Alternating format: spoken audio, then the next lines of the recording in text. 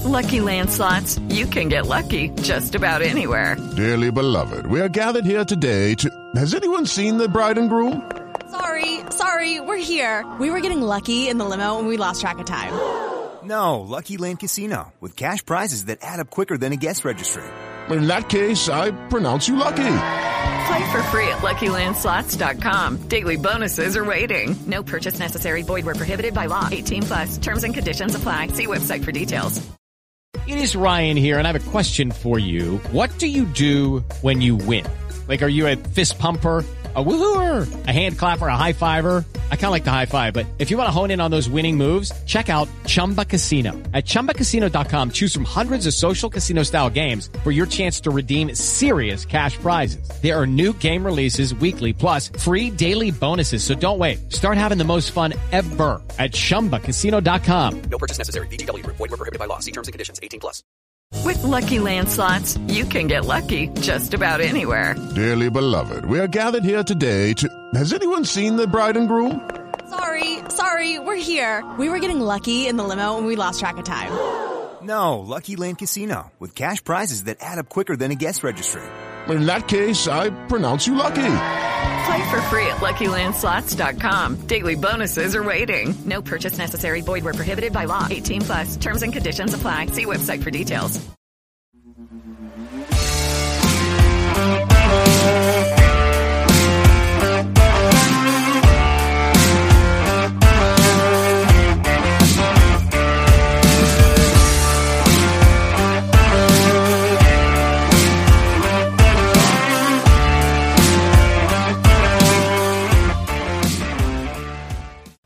Evening all, and we're back again with another episode of Round the Boards of Speedway podcast. Myself, Nathan Bunton, joined by Kane Watt and Rob Ludlow. How are we doing, fellas? Yeah, all good, mate. I'm finally not drunk anymore from the weekend. So I'm looking at the positives today. The hangover isn't too bad. Dan Bewley. My voice has had better days, but I got a little bit excited in the final on Saturday, so hopefully it hangs on for the rest of the show, to be honest with you. So I can't talk any louder, and it'll be one tone, like Kane, for the rest of the show. Copycat. Plenty to get through on the show tonight. Obviously, as we mentioned, all up at Cardiff this weekend, the SGP and the SGP2 series. There was the championship pairs over at Oxford, which both Rob and Kane went to. And then we're previewing some more meetings this week. The GP Challenge at Glasgow on, Saturday? Indeed. Saturday. Yes. The Premiership pairs carries on at Sheffield round 5 this coming Thursday. And we've also got the National League pairs at Leicester this week as well. So lots to look forward to. But I think the most important thing that we can look forward to on this show today is an interview with Bruce Penhall, the 1981 and 82 world champion. So I know we're all looking forward to that one, guys, aren't we? Yeah, I can't wait. Yeah, it's really good to have Bruce on, I think. But let's crack on and let's go. We're going to go straight to Cardiff. I'll bypass the championship pairs for now. And we'll straight to Cardiff, where the three of us come together. Had a few beverages, which was nice. Yeah, it was lovely. The beer was probably better than the company, but, you know. It's quite warm. Yeah, I was going to say I'd probably sweat from heat 1 through to heat the final, to be honest with you, which was a long time, as it turned out. So we'll move on to the meeting itself. Not a great meeting. I don't think anyone's going to argue with the fact that it wasn't a great meeting. But the winner, and a British winner, Dan Bewley. Rob, a fantastic performance from Dan. Yeah, he looked the fastest rider of the night. I think I was staggered in his first heat when he gated and he come around the outside of the other three riders in his first race. And he was nearly half a straight ahead by the end of lap 1. I thought he was absolutely rapid. And you just had a feeling that if he could get himself to that final with a decent gate pick, he really could do it, because obviously, as we saw, gating was paramount. Being off of a decent gate was paramount. If you were leading after bend 2, then you just pretty much wrapped it up. So, his pace on the night was just rapid. Once he got out in front, nobody got anywhere near him. So he's a well-deserved winner, and obviously it is fantastic to have another British winner at Cardiff 15 years after the last time we had one. So, well done, Dan Bewley. Yeah, and Kane, and there's a lot of negatives that can be took from the meeting. But I think the overriding factor is for that 1 minute of a final, you're in a stadium, you're at the British Grand Prix, and a British rider wins.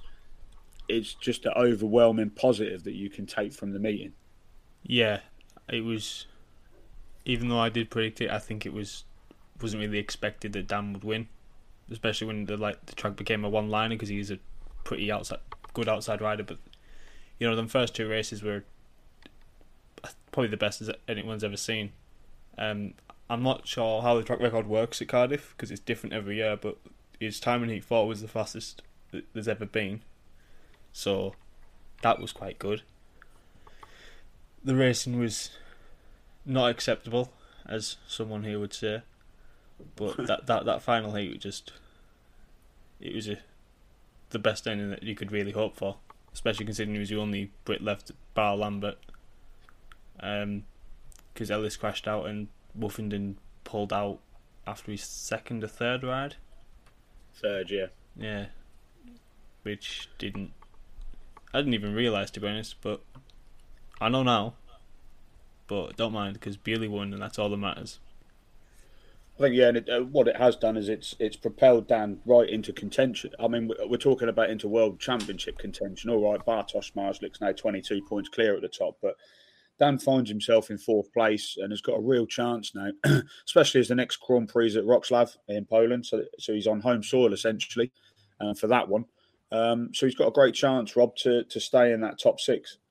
Yeah, he's given himself a massive chance. I think, if I'm being honest, I think that Grand Prix wins almost, even if he took a little bit of a nosedive in terms of form by the end of the year, I'd probably suggest I think he's getting a wildcard pick next year on the basis he's won a Grand Prix. I think riders have managed to get a pick for less. So I think by winning a Grand Prix, he's almost probably given himself a certain spot next season.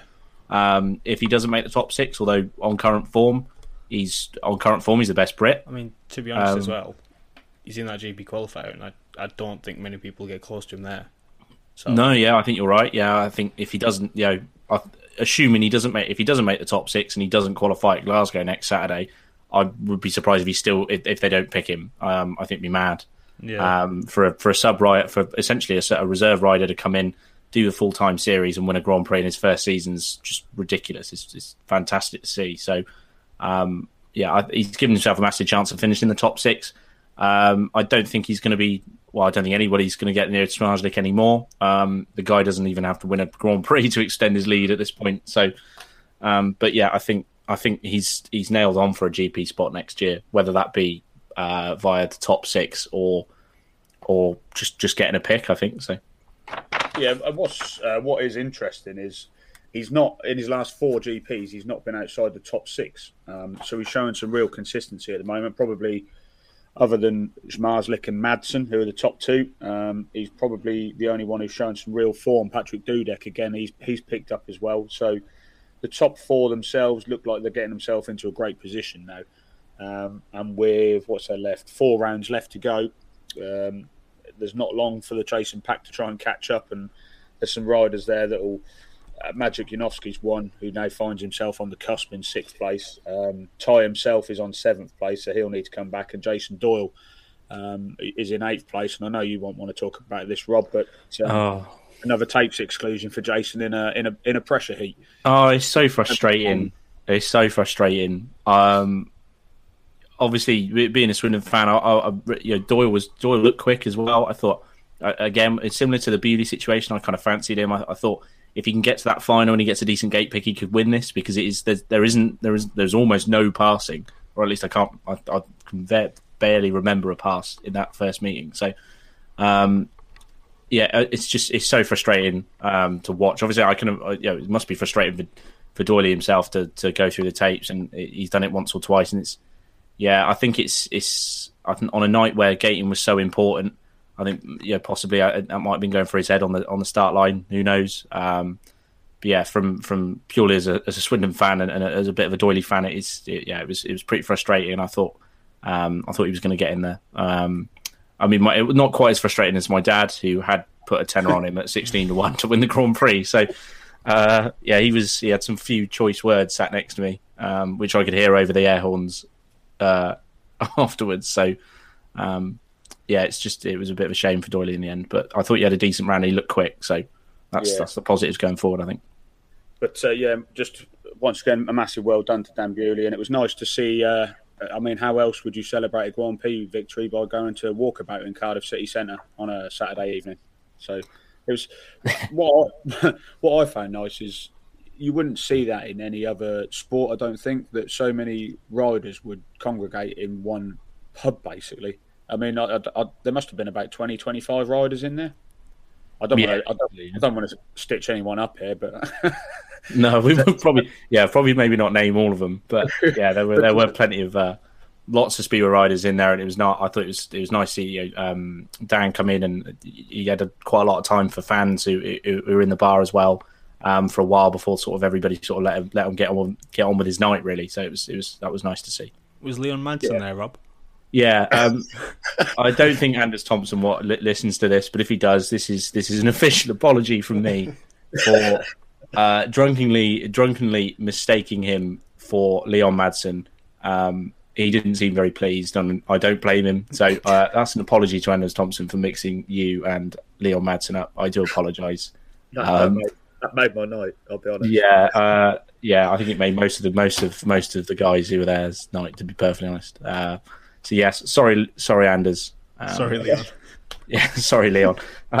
For getting for mixing you guys up. So sorry about that. We moved on from the SGP onto the SGP2 on Sunday. I made an early call to go home before the meeting, which I actually think I've made quite a good decision in the end. I'll leave it to you two to discuss SGP2. Which was curtailed after Heat 20. They were decided not to carry on with the semi-finals and the final. So Matthias Czerniak of Poland ended up winning. Who was second? Kevin Yule Pedersen was second. Yeah. Masso was third. But by all accounts, the meeting was as bad, if not worse, than the SGP. I mean, I'll probably let Kane go first on this one because I could probably go on a bit of a rant here. So. Kane, if you've got something, I would get it out now before I just take over for the next 5 minutes of just bad. Right, that's me done, boys. Expert analysis as always. Yeah.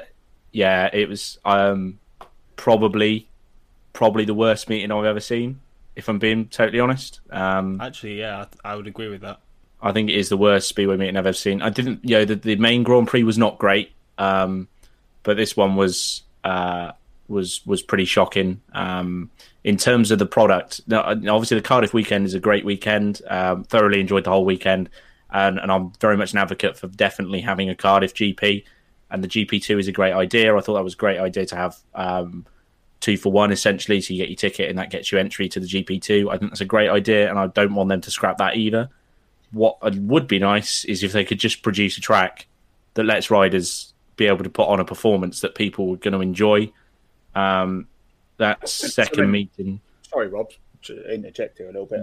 Something I heard today, I don't know if this is true or not, but does the humidity play, I mean, you guys might not know either, but does the humidity play a role with the cutting up? Because I know that they've had issues with the binding of the materials. Now, because of the sheer humidity in there, is that contributing to not having a great racetrack and it breaking up?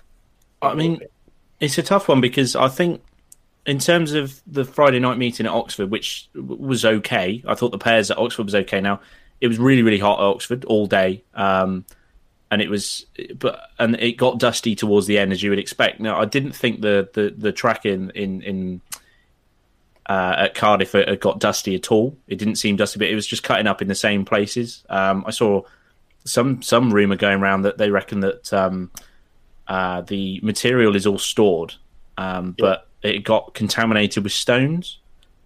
Like how long before the meeting did they discover this? Was there not a sort of backup plan of thinking, I'm not sure we're going to use that material, let's get backup material in? Or did they just not bother checking it and thought, or did they check it and think, no, it'd be fine? I don't know, but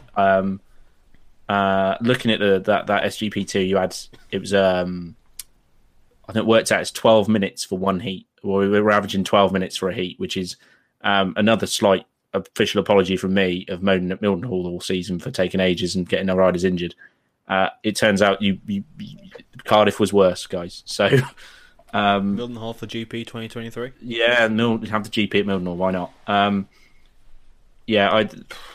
It's just cutting up in the same place, and then to track grade after every 2 heats was it was boring, to be perfectly honest. And it's such a shame, because I think the whole premise of having two Grand Prix rounds, essentially the World Championship, the World Under-21 Championship, over one weekend at Cardiff, was great value for money in terms of you buying your ticket. I only paid £20 for a ticket, and I saw 2 Speedway meetings, but the second one was so bad.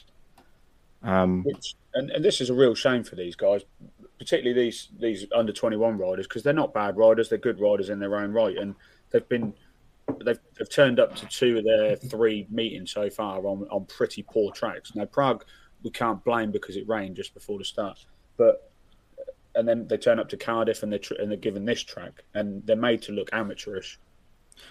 Yeah, I didn't think. What I would say is I didn't necessarily think all the crashes that happened on the second day were entirely down to the track. I think there were a few individual errors, but there were a few individual errors from the riders. But obviously they're inexperienced riders. A lot of these guys are teenagers.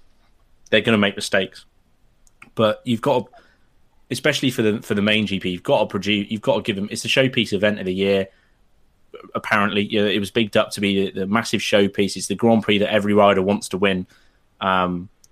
You've got to give them a track to perform on.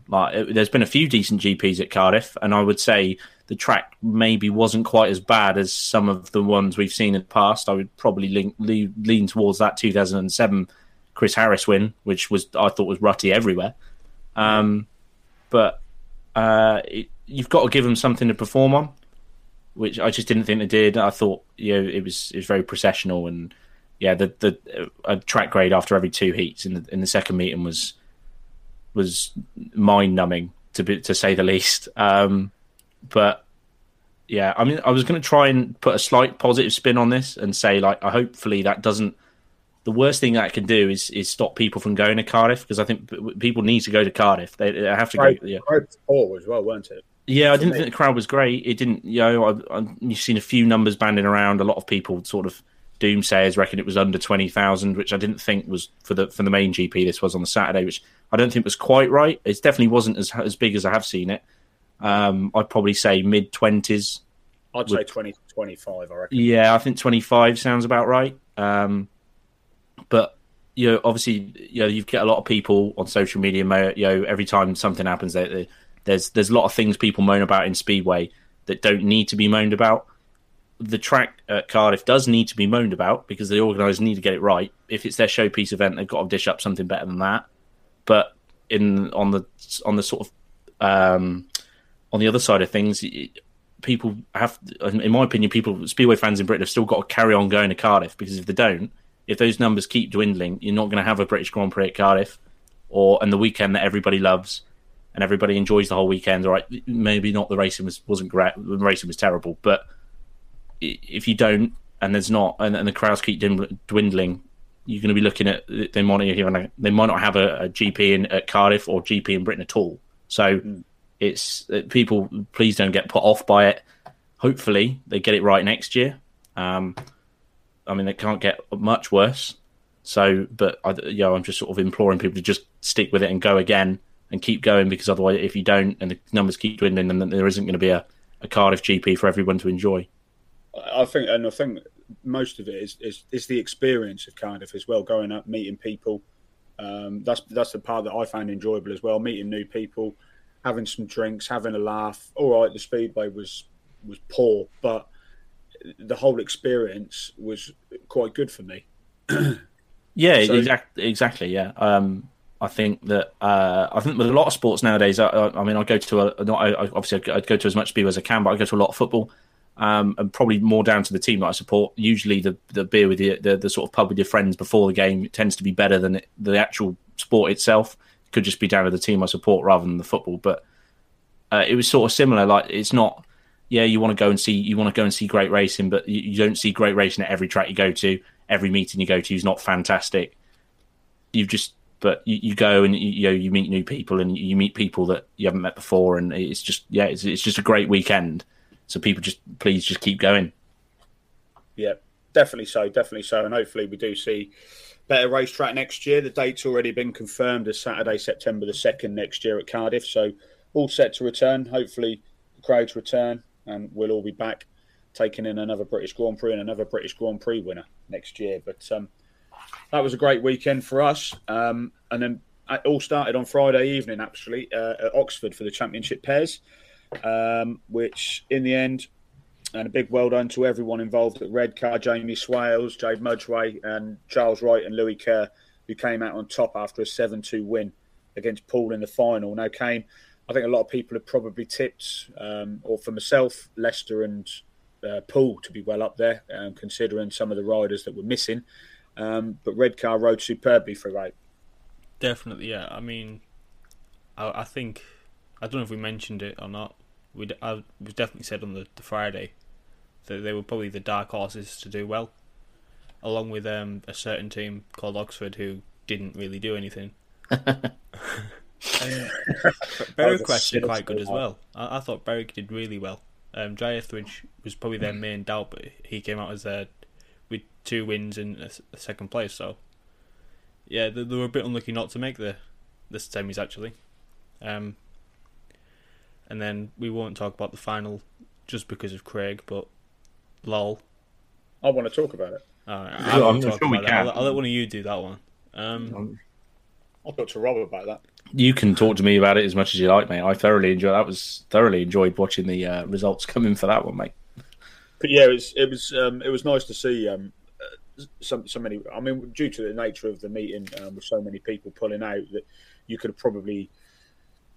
There's probably a few names that you'd probably discounted, but yeah, as Kane was alluding to, Berwick unlucky to miss out on a semi-final in the end, but Paul come up short in a final again against Redcar this time. Yeah, they did. I mean, they did. There was a little bit of misfortune with Steve Worrell packing up on the line. Obviously, that's not going to be talked about as much. It's unfortunate. I think everyone would have been fine with the result had there been with 4 riders in the race. I think Redcar might have done on form. I think Redcar would probably have won it anyway. But I would have said so. Yeah, I think they'd hit form on the night right at the right time, and they'd sort of dialed into the track perfectly. But yeah, obviously it's a shame that a final you only end up having with 3 riders. So that obviously that was unfortunate. But yeah, there were plenty of decent performances from a lot of teams. Obviously Oxford had a shocking night, which is really gutting. But obviously it was a shame to see a few changes to the lineups. I thought obviously Edinburgh ended up having a completely different pair to what they put out last week, and I think they would have fancied their chances with Masters and Pickering, so that was a shame. Glasgow did pretty well. Daniel Hume came to the party as well, which was good. He had a lot of pace. He just couldn't seem to gate, but he had lots of pace and he pulled off a few decent passes. I think that in terms of the 3 meetings of the weekend, it was definitely the best one. But yeah, so congratulations to Redcar. I think they thoroughly deserved it, even though Leicester did top the points in the qualifying rounds. Yeah, and so well done to all the riders that were involved there.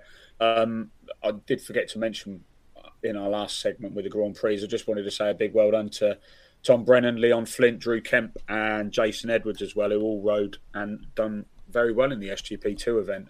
I actually think Flint and Brennan done quite well in the SGP event as well. Certainly didn't disgrace himself when they come into the meeting. No, they didn't. I thought they all performed well. Jason Edwards nearly ended up having a full program rides in the SGP2. I think there was a little joke with the guys around us that there were that many sort of engine failures and crashes that he might have ended up having about 8 or 9 rides by the end of the night. So, but yeah, no, I thought all the British riders did pretty well. It was a shame for Adam Ellis in the main GP to obviously have to pull out because of the crash he had in was it qualifying or practice the day before? Qualifying on the day. Qualifying on the day. Yeah. So yeah, that was obviously that's a big shame. But I thought all the British riders that raced their full sort of quota did really well. It was nice to see the young lads score some points as well. Yeah, And so on to our predictions then, and over the course of the weekend, between the three of us over them 3 meetings, we didn't do particularly well. Don't worry, guys. Kane has somewhat saved the day, which makes a change. But in the pairs, I picked Leicester, Kane picked Paul, Rob picked Berwick. None of those come in. We've gone around the houses with that one. I picked Madsen, Rob went Schmarzlik, and of course Kane went Dan Bewley, so he gets himself a point. And then for the GP2 on Sunday, I went Basso, and you two went with riders that didn't actually ride in the end, Francis Goose and Victor Przemski. So I've done better, but still not brilliant. And then just to finish off our predictions for last week, our meeting of the week last week was the Oxford Chargers against the Bellevue Colts. I think it finished 48-41 in the end, wasn't it, to Oxford? Yes. From memory. So you two both got yourself a point out of that one. I went for a Bellevue away victory, but it was Oxford who came out on top. Another great show from Jordan Jenkins in particular for the Oxford Chargers. But excuse the pun, they are certainly making a charge for the playoffs now. Oh, how long have you been sat on that one? About 6 months. Since the season started. Since they were named Oxford Chargers. I actually think I've used it already in the show, but right. I am now going to send a meeting invite to Bruce Penhall. I will just talk about one more thing before we move on to that. Ooh, I've lost my page. What do we need to talk about? What we'll do is we'll just move on to the meeting of the week this week, which is the Red Car against Glasgow meeting, which is next Sunday, I think, after the GP Challenge. So, Kane, if you want to go first, how do you see this one going? Be close, I think. Will it? I don't know. Is Cook injured still? As far as I'm aware, he's still out. He's still out. Redcar without Eric Riss. Ostergaard will be out as well. Ostergaard's out, Riss is out. As we'll come to in a bit, Carl Newman's come in for Redcar as well. I'm glad you mentioned that because I forgot that. I think Redcar will win. Get that out there. Because I think Cook and Ostergaard it's a really big miss. Even just one of them. I think Newman will do well at reserve. Maybe not straight ahead, but give him time. He's a lot better than reserve. He's at least a middle order rider, I think, in that league. I'll go Redcar 52-38. Redcar 52-38. That's a big one. Rob, over to you. Yeah, I thought you said it was going to be close. Yeah, then I remembered everyone was injured. Ah, right, okay. Yeah. Talk myself out of that one. It's going to be close. 14-point home win. It's like, it'll be close. 75-15 again. Yeah, it'll be close for 4 heats. I will also go. 3 heats. Why not? I'm going to go for a home win as well. I think Redcar have hit a bit of form, so I think, as you're right, I think with Carl Newman coming in for Carl Bickley, I think that does strengthen them a little bit of reserve. So I'm going to go for a Redcar win, and I'm going to go 50-40. 40. It's close to where I was heading as well. I'm going to go right in. I'm going to split you two in the middle, I think. Pardon the expression. I think with the injuries that Glasgow have got, Redcar only really missing Eric Riss. I'm going to go for 51-39. And then that will complete what I'm going to send that request to Bruce to join the meeting. And then we'll just go over the scores in the predictions at the moment. So Rob has stayed on 20 points or moved a point. I'm going to start again. He's got another point this week, so he's up to 20. Kane has also got himself on to 14, and I'm still on 16. So still plenty to play for. We've got 4 meetings this week to go through yet. So we've talked about the Red Car against Glasgow, and we've still got the Premiership pairs at Sheffield to talk about. The GP Challenge coming up this week, and also the National League pairs at Leicester. So while I'm just waiting for Bruce to join, I think what we'll do is we will just talk about the GP Challenge coming up. He is here. Bruce is here. Is he? He is. Bruce is in the building. I will not talk about the GP Challenge, and I'll come straight back to the meeting. Hello. Hello, Bruce. Can you hear us? I can hear you guys. Oh, we can hear him as well. There we go. I don't know if that's a good thing. We hope it's going to be a good thing. Is this a podcast or just phone? It's a podcast. Sorry, go on. I can't see you guys. No, that's fine. It's just an audio podcast. We're on the radio this evening as well. Okay, perfect. Okay. But, firstly, thank you for coming on the show, Bruce. It's an absolute honour to have you join us on the show. I'm sure the people that are listening to this podcast and the people that are listening to the radio will be fully aware who Bruce Penhall is in the world of Speedway, 1981 and 82 world champion. So for us, thank you for coming on, Bruce. Well, I hope a lot of your listeners are old, because if they're not old, they won't know who the hell I am. I'll be honest with you, Bruce. Looking at some of our analytics, our age demographic's about 45 to 59, so I think you'll be okay. Okay, I'm still a little bit older now, but that's all right. But just wanted to get you on the show, Bruce. Obviously, as someone who's been around the Speedway world, my first initial question to you is: are you still involved in Speedway at all? Do you still get to watch any meetings, or do you still take an interest in it? I don't. I'm so busy with the company, and I don't know any of the younger racers.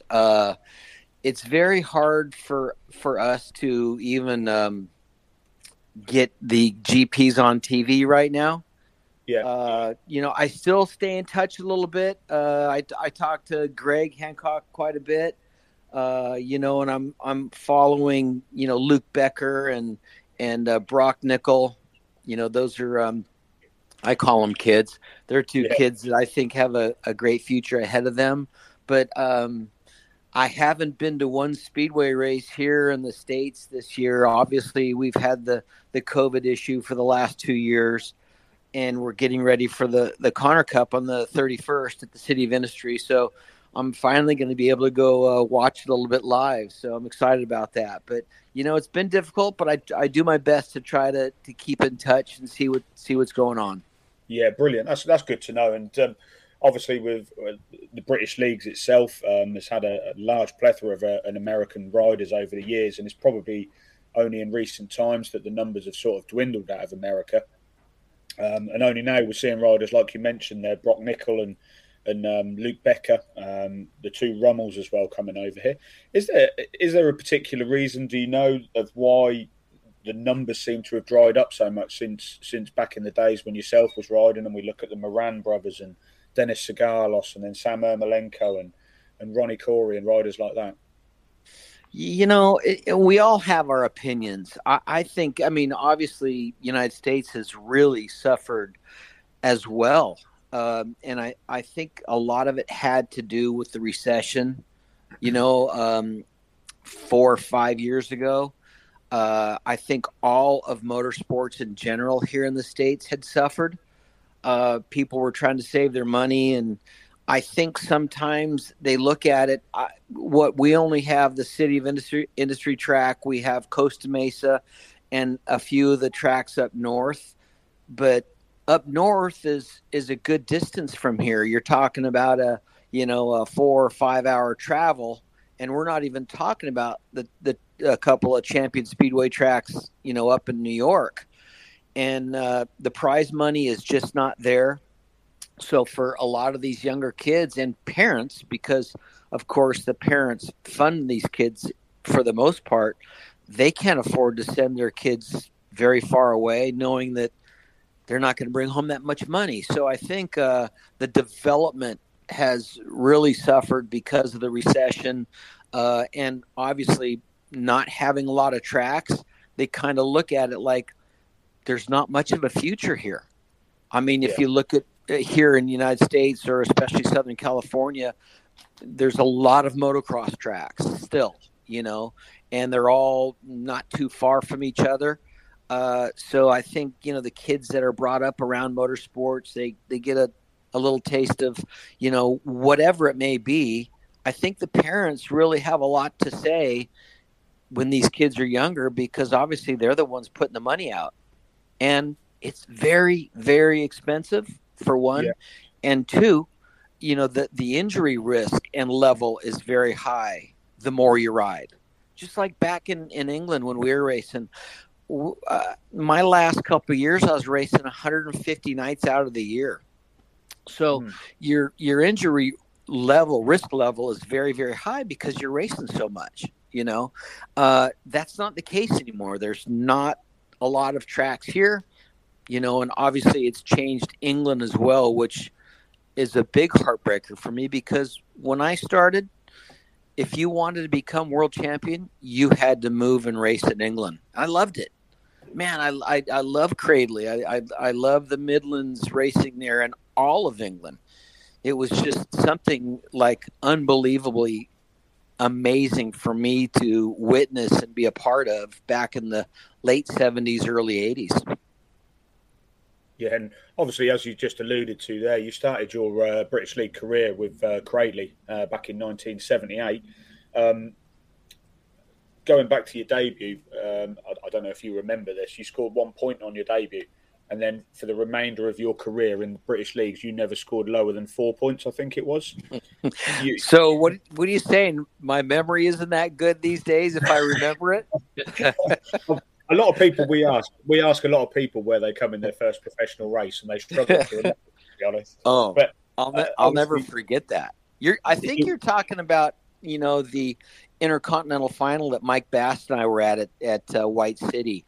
I think I got 3 points there, and Mike might have gotten 1. We struggled tremendously, but Cradley, my first meeting I got 1 point, and it's a learning curve, but the bottom line is how bad do you want this? And, I was surrounded by some amazing people, not only mechanics, but also riders. I mean, Peter Collins was a huge help to me. Even when I first started, Chris Busey was, rest in peace. And Dougie Wire, Ivan Major helped quite a bit. I raced on quite a few of the troop teams and even Ollie Olsen. But, you listen to everything they say, and then obviously you're going to kind of do it your way.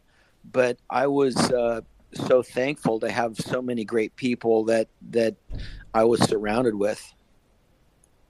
I mean, we were just talking on air a little while ago about, I don't know if you heard the result from the Cardiff GP this weekend.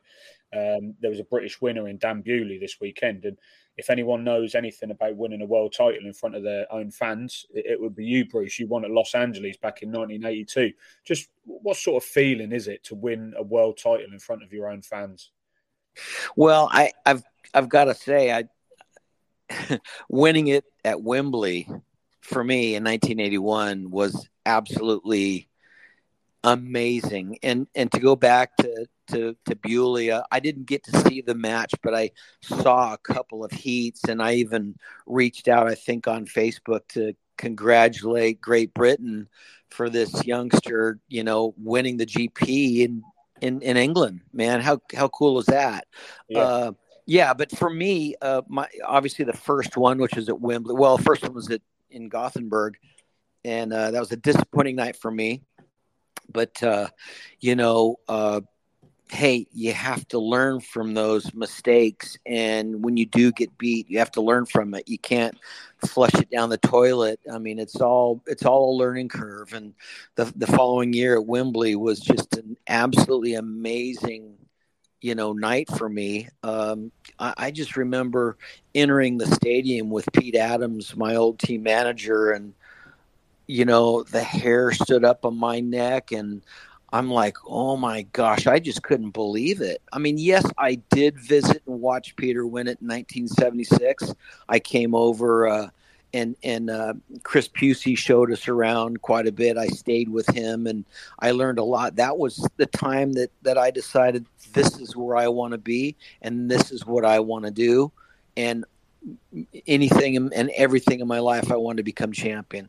Back to the 82 World Final in Los Angeles. Of course, the World Final had never been in the United States. And again, the one-offs to me were, there's a lot of pressure on any rider in a one-off I love the GPs. Don't get me wrong, I really do. But the one-offs, you can only maybe drop 1 or 2 points, and if you're dropping any more than that, you're going to be in a runoff, and there's a very good chance you won't win it. In the GPs, you can lose a night here or there and still come back and become a Grand Prix champion. But as far as being in the Los Angeles Coliseum, and obviously with all the controversy that night with Kenny Carter, was it kind of set things back a little bit. But I won it for the second time in a row, and to me, winning it in my home state of California and of obviously the United States was amazing for me. Yeah, and I mean, you look at the crowds that you've won in front of as well, and I think they can probably only sort of dream of that in this country, even across the globe now. Actually, I think it was about 40,000 at Los Angeles, but there was 92,000 people at Wembley. It's just unbelievable numbers compared to. I think we were talking earlier. There was about 20 to 25,000 at Cardiff at the weekend, but right. I mean, you times that by 3 or 4 now. And you get to the figure that you were racing off, and the noise must have just been incredible at Wembley. You know what? Yeah, I mean, and the horns, and and all of the souvenirs, and the supporters, back then were so loud in such a great way because they really loved the riders that they supported, and of course, I was from the United States, but I gained quite a few, supporters, even as an American in England. Being in, Cradley Heath was absolutely amazing for me. And I think that there was probably, they said, about 10 coaches that came from Cradley to the World Final, or maybe more. Again, my old mind, I can't remember it all. But, oh, my gosh, I was so focused, though, and with my heat with Ollie, was so close, and going up to the start line, even as loud as it was, I couldn't hear a thing because I was so focused. And yes, crossing the finish line and going down, the back straightaway, and Ollie was next to me, and we shook hands, even going down the straightaway. And I looked up into the stands, and I just saw nothing but hands waving and people yelling. That's when you hear it. But getting up to the start gate, you have nothing more on mind except for to get out of that start and win that heat. Yeah, I mean, we look back at your career, and in reality, it was quite a short career in terms of how long you were actually racing for. But some of the honours that you won, and some of your own personal achievements. I mean, we're talking 3 World Finals, 2 World Pairs Finals, 2 World Team Cups. You managed to fit a lot in those 5 years. Yeah, 5 years. I know. I look back some of the riders, and even with Crumpy, Jason was coming back again. And he'd even had like a 5 or 7 year break. I can't remember, but you know what? I'm extremely honored and thankful. I think the older we get, and yes, even back in those days, I loved it, and I couldn't believe it. And like I said, keep in mind here, I wanted that more than anything, and I wasn't going to let anything stop me from winning it. It's this big puzzle, and you're always trying to put the puzzle together. Can you miss a piece of that puzzle? Absolutely. Look at guys like Dave Jessup back in the day. I truly think that Dave should have been world champion. He had a lot of... Sorry, Bruce. Do you rate him as the unluckiest rider ever? Totally agree. Yes, I do. Yeah. Yes, I do. He was amazing. It was amazing out of the start, and he was a great racer. DJ was a great guy, and yes, I truly think that he should have become world champion. And that's what I'm saying is, you've always got to put each one of those pieces of the puzzle together on a single night. Mind you, you have an overseas final, you have an intercontinental final, and like for the Americans, for us to be into the overseas final, we only had 2 guys that would transfer. So that was really the so hard for us to do because at that time there were so many good Yanks, and we had to get the top two to be able to get into the overseas final and then intercontinental final. Yes, quite a few more got out of the overseas final into the intercontinental final, but getting out of the American final to get into the overseas was extremely hard on every American because there was at least 10 really good guys that could have qualified. I mean, I'm now going to make myself sound quite old compared to the other two guys on the show here, but we talked about in years gone by with one-off world finals and all part of my journey through the Speedway career, although unfortunately I never got to take you in, Bruce, while you were riding. I didn't start going until 1990. Some of my favourite moments were the British finals at Coventry on a Sunday, the overseas finals at Coventry on a Sunday afternoon. 8,000 to 10,000 people. Those were the sort of, and as you say, the Americans coming over to ride up against the best of British and Australia in these overseas finals. Those were the big meetings at the time. Yeah, absolutely. I mean, realistically, we're there as individuals because that's what we look forward to winning is the individual world final. But think about the world pairs. Yeah, and the Americans got along so good in the World Team Cup. And some of the best matches I was ever involved with were the British versus United States test matches. Yeah. Those were radical. There was a lot of crap going on in those things, man. I mean, because at that time, the British guys wanted to beat our asses and vice versa. We're on your grounds right now, but we want to win. And there was a lot of tough racing and a lot of great times during those test matches. Same with Denmark and same with Sweden. We had some wonderful matches, and then of course we could all celebrate together if it was a World Pairs final or a World Team Cup final, which we won as well. That was amazing for all of us. Really was. Do you think that camaraderie between nations still exists, or is there just too much of an individual element on the sport now? I don't see a lot of it, and I'll just tell you, I've seen a lot of a few of the heats with the recent qualifiers, and I don't see a lot of great team racing like the old days. I can remember, Bobby Schwartz is one of the best team racers and all the Yanks and even like Peter Collins, those guys were, what they wanted was to get, their rider, their other British rider in their heat with them to second place, block the Yank or whoever it was. Team racing back in those days, I think was a lot more than it is these days. And yes, you're correct. Everyone's there for themselves, and they want to do the best they possibly can. Even if they make a good start, they want to get that 3 points instead of possibly, dropping a point by helping one of his teammates out. But, again, that's my opinion. It's my opinion.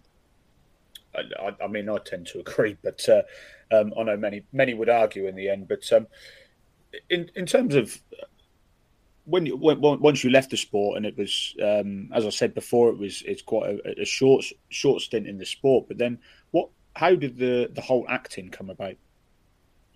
Well, if that's what you call it, right? I was a racer. The good thing back in those days also is that all of our racing was televised nationally here in America. Yeah. CBS, NBC, ABC, Sports Spectacular.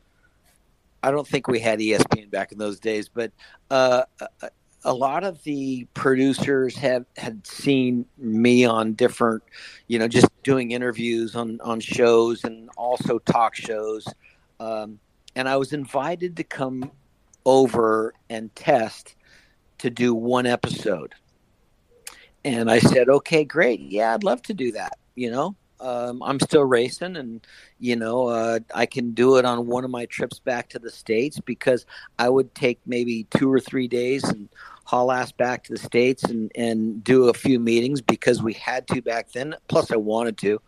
And then ran up to LA and tested, and they said, "Oh, great, man. Okay, we're going to have you on a show, and we'll get back in touch with your manager, and you'll just play yourself." And I said, "Great." So we got a little closer to that time, and they said, "How would you possibly like to be Eric Estrada's partner on the show and play the character full time?" And I'm like, "Okay. I know nothing about acting. I'm a racer.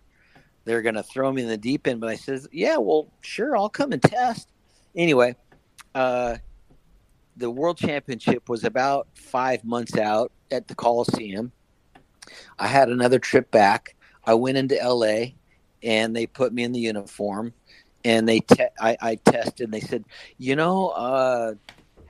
"We really want you to play this part. However, you're going to have to quit racing, next week, because insurance won't allow us to, let you race and try to film." I says, "Well, that's not going to happen.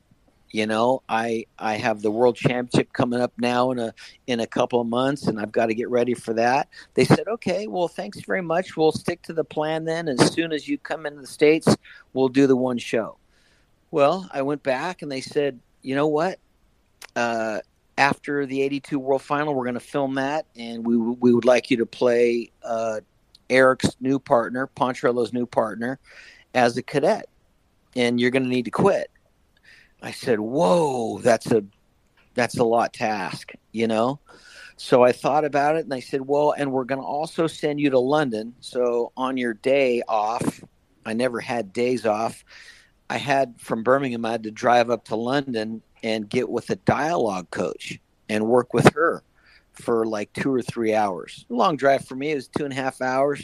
And I'd work with her for a couple hours and come back. And, if I had time the next week, I'd do it, because I couldn't remember the dialogue. That was tough for me. I was a racer. Yeah. Anyway, got a little closer to it, and they inked me in, and I won the championship there at the Coliseum, and that's the night I retired and went working on the set the very next week. I missed being away from my family in the United States. My parents were killed in an airplane crash in 1975, not long after I went to England. And, we have a very close family. So that was really tough for me. A lot of my family would come over to England and even watch the World Final. And I thought, this is a great opportunity for me. I've won 2 World Championships besides, my pairs and my World Team Cup. I'm going to give it a shot. And so that's kind of how it all went down. And I can tell you the first day on the set, I think I spent most of the day in outtakes, because I was so bad and I couldn't remember my lines. But they were all great to me, and they were helpful, and they totally understood. But it was certainly a learning curve. Oh, brilliant! And I just wanted to bring that up. I just wondered how it all came about, going from international speedway star into acting. But a nice story all the same. But it wasn't just speedway that you were a world champion. Again, powerboat racing. How did that come about, and world champion at that as well? Were you just naturally good at everything you put your hand to? Or maybe lucky too. Or, luck has a lot to do with it. More than luck.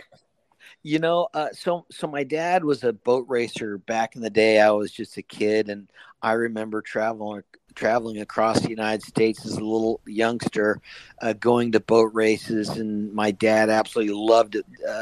And then, of course, my dad was a huge flying and racing airplanes, P-51 Mustangs, that I grew up with as well. And so racing really was in the blood. I was racing motorcycles at a young age, mini bikes.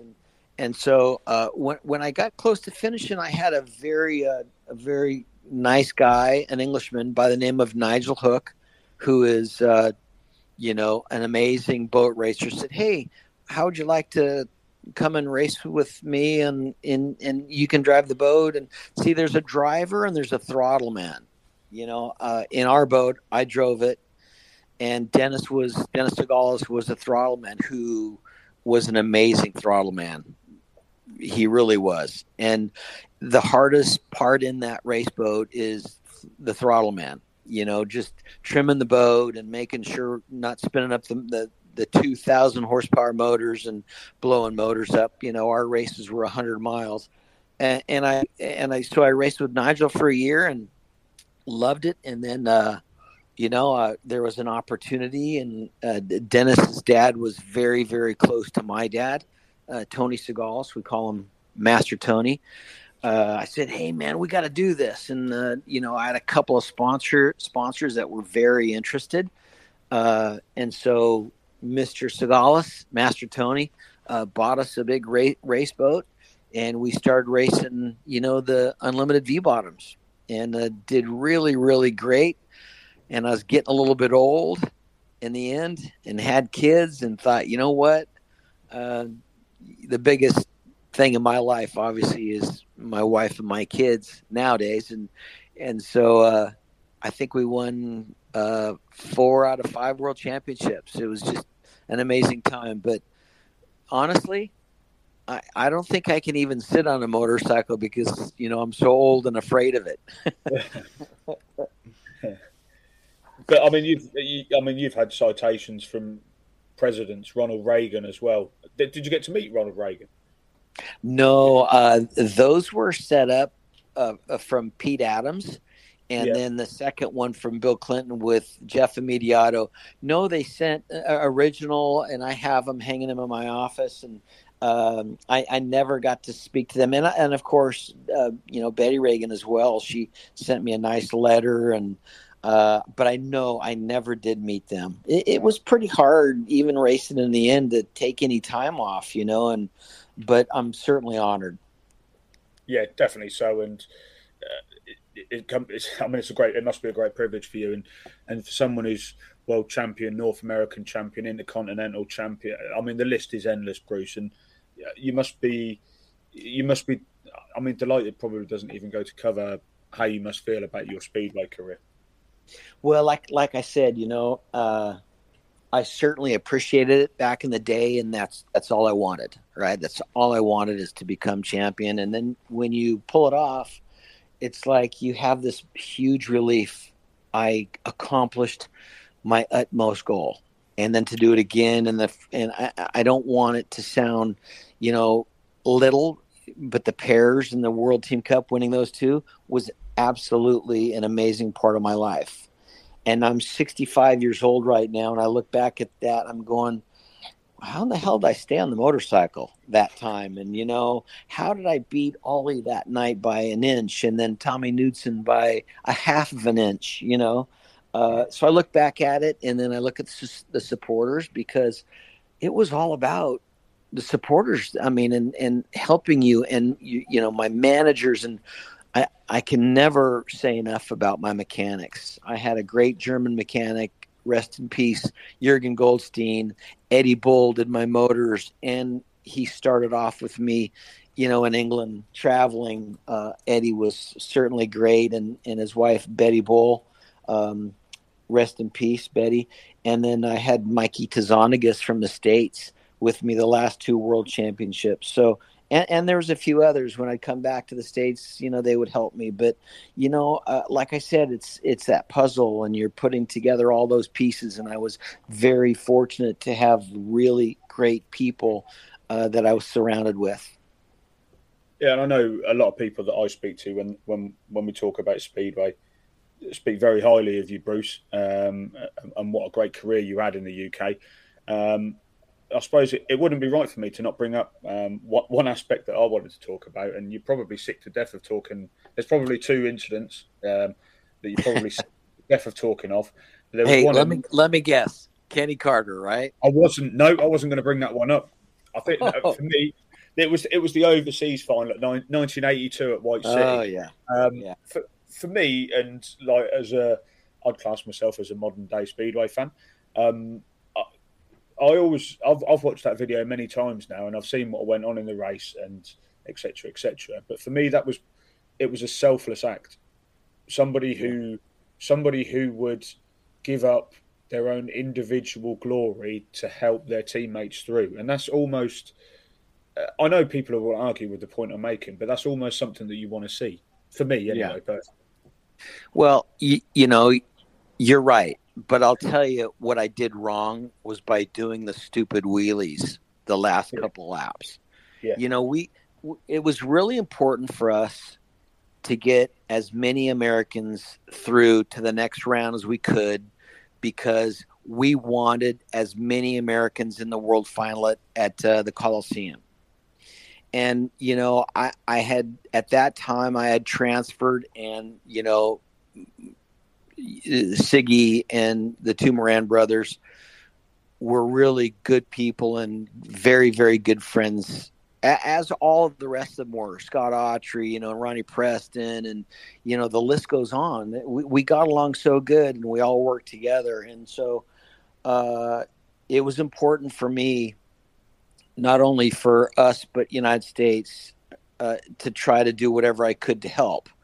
But in saying that, like I said, I was an idiot for doing the wheelies. I mean, I was in a no-win situation. What if I, you know, had an engine failure? You know, I'd get booed anyway. You know, and you know what? It was about all of us, and that's the only thing that I regret doing is the stupid wheelies afterwards. I wish I never did those. That was stupid. But as far as helping out the others, I would do it. I'd do it to this day. It's the selfless act of putting others before yourself. Putting team honours above individual glory is something that's probably gone missing from the sport now. We obviously with the calendar in international speedway these days, we don't get the opportunity to have so many test matches, which I think is also something which is missing, really, really missing from the sport. But obviously that was just something I wanted to talk to you about. It's something that I've looked at many, many times, and I'm sure everyone has a different view of what they believe. But I know I certainly saw it as a selfless act more than anything else. But just before I move on to Rob with some questions now, just what are you doing at the moment? I know you're retired now, but what are you into at the moment? Well, no, I'm not retired yet. I can't wait. I'm getting close. No, I along with my wife, we own a big concrete cutting business here in Orange County, Los Angeles, Inland Empire area. After my son's death, and he was actually working for me at the time on the freeway, my wife and I decided, what I was doing, I was managing a big concrete cutting company in, you know, the Orange County area. So we said, you know what, enough's enough, and we started our own business. And it's doing really well. We named the company after our son. It's Connor Concrete Cutting and Coring.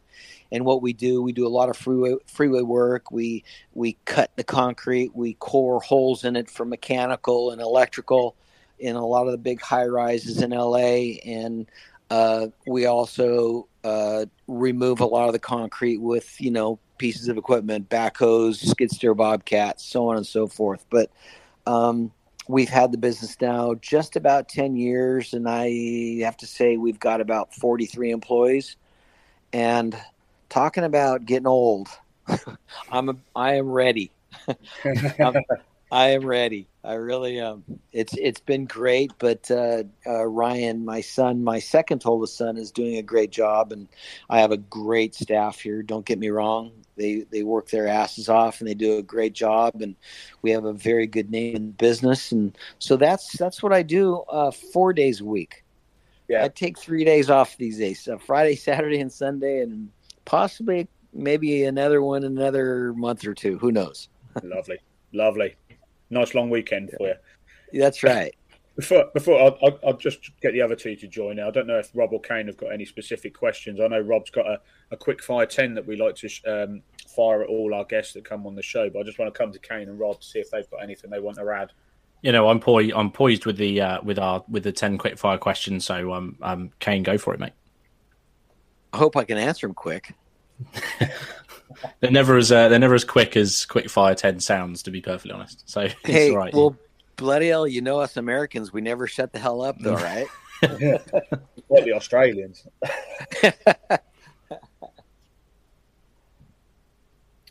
Kane, have you got anything? No. I didn't know you talked to me. I'm sorry. Yeah. See, they're bored to death with this. They're going like, "What?" What's No, going absolutely on? not. Absolutely not. No, that's all right. We can crack on with the 10 quick fire, maybe not so quick fire questions if you're ready. I'm ready. You bet. Perfect. Okay, so number one, what was your favourite track? Cradley Heath. Perfect. Number two, who was the favourite rider that you raced in a team with? The Cradley team. Any of your team, so either the Cradley team or for the USA. Oh man, there's such a big list of those. Let's start with my favorite English racer that I got along with and raced a tremendous amount of races with is Peter Collins. Perfect. And then I would say American wise, we started pretty much at the same time. A lot of traveling.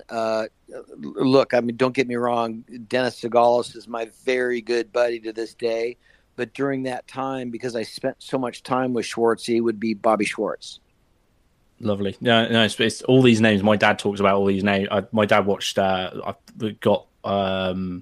think he managed to get to watch you race a few times, and all these names are just. My dad talks about them all the time. So, number three, your three favorite things about Speedway. Okay, supporters. Okay. First and foremost would be winning. Yeah. Okay. I mean, because that's what we really do it for the most part, everybody does. Yeah, of course. Yeah, that's what you're all there for, okay. Isn't it? So. Yeah. Two would be the support. Yeah. And three would be the money. No, that's fair enough. That's a great answer. Not many people say that one, but I think they want to say it in their head. I'm just being honest. That's fine. No, that's perfect. Yeah. Number four, sort of two questions in one, really. But if can you remember your first professional race and where you finished? My first professional race was at Irwindale Raceway, and I was in third division. Third division is the lowest you can get. You had to be 16 years old to race professionally. Okay. I turned 16. I believe my first race was about 3 or 4 days after that, and I won my first third division race at Irwindale. Perfect. Irwindale Speedway, California. Yep. Oh, that's perfect. No, you'd be surprised. There's quite a few riders have come on and said like, "No, I fell off," or "No, I crashed out in my first race." So, trust me, I had a lot of times that I crashed. Don't get me wrong. Number five, your favorite Speedway rider ever? Not a rider that you had to race with, just any rider ever. Gosh, dang it! I don't want to upset anybody because I have so many great American buddies and friends. I'm going to have to still stay with Peter Collins. Okay. PC and I mean, I went back to England a few years ago for Eddie Bull, my old engine man. His wife had passed away. I stayed at PC's and Angie's house up in Manchester, and it was great to be able to spend. I was only there a day and a half, but we had some good talks and some good laughs. We spent a lot of time long tracking together in the grass track. I learned so much from him, and he's such a true gentleman and, straightforward. And he was never afraid to guide me. Yeah. I spent a lot of time with Ivan, but he didn't want to tell you too much, and I don't blame him, Yeah. because he didn't want you to beat him. And there's a whole bunch of guys like that, but PC never ever would not let me know what's going on. No, that's fine. That's good. I think I could probably guess this one, but we ask everyone this one. So, your best moment in Speedway that you had? I think I could probably guess, but I'm teasing if I say when I retired. No. Okay, let me just jump back really quick too. So, I had also Mike Bass, okay, an American Speedway legend. He was also one that really guided me when I was in California racing. Yeah. Mike Bass was truly one of my good buddies, and he really taught me a lot. Mike was great. So I'm sorry. Okay, so my favorite time, it's got to be Wembley. Yeah. Okay, I mean, I look at the Coliseum '82 World Final being the same because it was in the States, but the first one and where it was at, I think sunk in a little bit more than '82. '82 did too. Don't get me wrong. Even with all the controversy with Carter, it was an amazing night, and in my hometown, that was amazing. But I would have to say Wembley would be probably my first and foremost. Yeah, no, that's perfect. Number 8. So, team you. Oh no, I've missed a question there. Number 7. Sorry, my bad. Number 7. So, least favorite thing about Speedway. Injury. Yeah, and that's a common one. To be fair, that's quite a regular one. Yeah. Don't carry on if you've got something. Well, I mean, like I was saying earlier, injury is it's a high risk, especially back in those days, racing 150 nights a year. Yeah. Your risk level goes way up. And spent a few times in the hospital, and it sets you back. Even if it's not too serious, it's going to set you back 2 months. Yeah, not just being injured, but everybody's up to speed when you're trying to come back off of a broken bone. So injury is what really hurts. Yeah, that's perfect. The question number 8 as we moved on. Team you would have raced for if it wasn't Cradley. It's funny you say that. I was offered to ride for Halifax and also Kings Lynn, and Cradley came up with the best deal. Okay, the second favorite. You know what? I really liked Wimbledon. Yeah, too. It was small. Us Yanks were kind of used to the small tracks for the most part, but I liked Wimbledon. Really did. Yeah, no, I remember going to. Me and my dad visited California in 2005, and we watched the Speedway meeting at Costa Mesa, and I was surprised how small the track was. I mean, I was only 8 at the time, but I was quite surprised how small the track was. But yeah, it was great. To be fair, I really enjoyed it. Yeah. Oh, and one other track. I know you only wanted the one, but my other favorite track, which everybody hated, was Hull. I loved Hull. Yeah, I didn't drop too many points at Hull over the whole period of the time that I was racing in England. I loved Hull. Oh, perfect. Number 9, I think I'll probably know the answer to this one as well, but who do you think is the best rider never to win a world title? Well, I gotta, like I said before, I probably have to say DJ. Yeah. Dave Jessup, Siggy was really close, and he had injuries that affected him. The latter part of his career, he was getting close to, and then injuries put him back. But I would have to say Dave Jessup. Lovely. And then number 10, the last question, sort of thrown in for the three of us, really. For any reason, I just need you to pick one of these teams for any reason. Doesn't matter what for. So pick between Workington Comets, Kings Lynn Stars, or Swindon Robins. Who do I like the best out of those three? Yeah, any can be. You just need to pick one for. It could be for any reason. You went there, raced there, and you had a burger after the meet, and you enjoyed the burger at the stadium. Anything. It can be any reason. Just say Workington, Bruce. Just say Workington. I don't think I even rode at Workington. Maybe once. That's why you're going to pick it.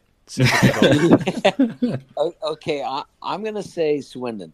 Oh, see that already a legend of the sport, but now he's a legend of the podcast as well. Look at that! What an answer! Yeah, I'm going to say Swindon. I enjoyed being at Swindon. I had some tough times there, and I'll never forget when Cradley was there. I know Schwartzy had a little bit of a issue with some of the supporters in the pits when there was the opening at the top. He was screaming and yelling. I'll never forget that. But no, it's a good racetrack though. It's great. It was good place. Oh, perfect. I liked them all, but I don't remember Workington, guys. Sorry about that. I think when you started over in England, Workington closed like maybe the same year, and then we didn't come back till 1999. So Yeah. I think that I've just got one little last question. I think it's for my dad, if I remember this correctly. He went to watch Swindon at Cradley Heath, and I think Cradley wiped the floor with Swindon completely, but I think Phil Crump scored a lot of points. Now, he always tells me that Cradley took Phil Crump round on the victory parade after the meeting because he'd scored almost all of Swindon's points. Is that right? Can I confirm that? Okay, so now my old age is kind of stepping a little bit. Okay, to Crumpy was amazing. Yeah, and I remember racing him in Aussie too. I mean, he's really good. So was Billy Sanders, but I think you are correct, and I can't remember him on the victory lap, but he probably did. He probably did get a ride on it for sure on the tractor. Yeah, and my dad tells me a lot of watching Swindon in those years was pretty much Phil Crump scored most of Swindon's points most of the time. Yeah, so. Yeah, he was amazing. He really was. Oh, that's perfect. Thank you very much. You're welcome. Anytime. Brilliant. Cheers for that, Bruce. I thought you might have picked Kings Lynn there. I'm slightly disappointed. Well, I like Kings Lynn. Don't get me wrong. Oh, you're about the only one that does at the moment. But it's been a real big privilege to have you on the show, Bruce, and it's been great to chat with you. Although us three ourselves never had the opportunity to see you race, you're somebody that is synonymous with Speedway. And to get somebody of your caliber on a podcast, we've only been going 6 months ourselves. So to get someone like yourself on the show is a real shot on the arm for us, and it's been a real big honour to have you on the show, Bruce. You guys, thanks so much for reaching out and asking. I love talking about Speedway, and I know that I can call you guys kids. You wouldn't remember me racing, but I'm glad I can help out. No, it's been absolutely brilliant, Bruce. So once again, a massive thank you for coming on the show, and hopefully we'll get to speak again in the future. Absolutely, guys. Thank you so much for having me on. I appreciate it. Really do. No, thanks very much, Bruce. Thanks very much, Be safe Bruce. out there, you guys. Be safe. Cheers, mate. Thank you. Bye. Well, guys, that was absolutely brilliant for me. An absolute privilege to have him on the show with us, and he had some nice stories there and some good talking points. Yeah, that was great. That was an absolute pleasure. I could sit there listening to Bruce talk about Speedway for hours. That was thoroughly enjoyed that. Good news is the good news is I've asked for an extra half an hour slot on the radio, so they get to listen to us for another half an hour as we go through the rest of the topics. Look at that! They can't get rid of us now. We are big time. But we'll go back to where we were. So we were talking about the GP Challenge up at Glasgow this weekend. So Kane went to Dan Bewley. We were coming to you, Rob. Yeah, you were, weren't you? We don't know the full lineup, obviously, as Kane was saying. I'm not sure if Kim Nielsen is injured, actually. I said that at the weekend. I said it at the weekend. Vasily got. Oh, yeah, I think I meant Vasily. So I know Holder came in, and I thought it was Nielsen, but okay. I think it might just be Huckenbeck who's missing. Well, in terms of who I'm going to pick, can I just be boring and do what Kane did and pick Dan Bewley? Absolutely. Back the Cumbrians. I think I'm probably going to back Dan Bewley, I think. Oh. Like he wins one Grand Prix and we all think he's unstoppable now. Well, I thought that before he won the Grand Prix, so it's okay. Typical British overhype. He'll score 6 points now. Yeah. Harris. I'm going to be honest with you. I've just took another look at the lineup and I thought to myself, there ain't no one stopping Bewley out of that lot. So I'm going for him as well. I'd also like to put on record, I want friend of the show, Rasmus Jensen, to qualify as well. So. Actually, you know what? Just to spice it up, I'm going to say Rasmus Jensen. Oh yeah, don't start changing it now just because. Friend of the show. When Bewley comes on, I'll start predicting him again. I'm changing it to Rasmus Jensen. Good. Friend of the show. Back the boys, even though. There we go, Razza. You're in. Kane's gone for Razza. Us two are gone for Bewley. If Rasmus Jensen wins now, I'll be excited. I'll be happy. I'll be happy and sad at the same time. I'll just be happy. That's that one sorted. Before we move on, let's do What versus Ludlow Challenge? Another classic this week. Oh, another bear classic. with me, gentlemen. I won't be a minute. Just talk amongst yourselves. Yeah, he's doing. Yeah, needs a haircut. I'm actually putting the light on, but close. Putting his jeans back on. I got scolded. I've got scolded by a few listeners I know for losing last week for saying Ryan Sullivan.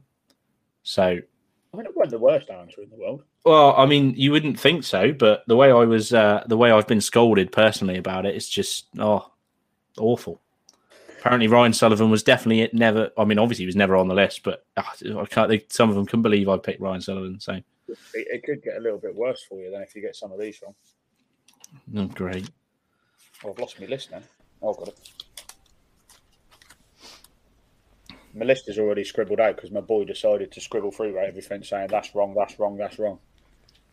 He'd win the quiz. So, anyway, the question this week, based on us three meeting at the British Grand Prix at Cardiff. Ooh. So, over the course of every Cardiff GP and including what happened this weekend, 31 different riders have appeared on a Cardiff podium. Cardiff, remember. I was thinking of this exact question before.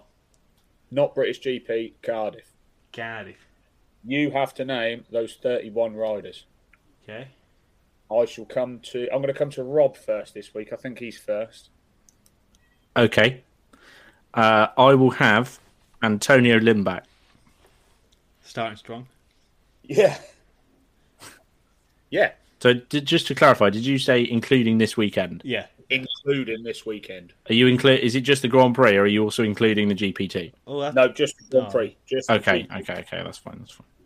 I didn't want to say Mateus Cerniak later on and then turn out I get it wrong. Dan Bewley. Yeah, Dan Bewley. Yep. Lost my train of thought then. Bartosz Zmarzlik. Yep. Chris Harris.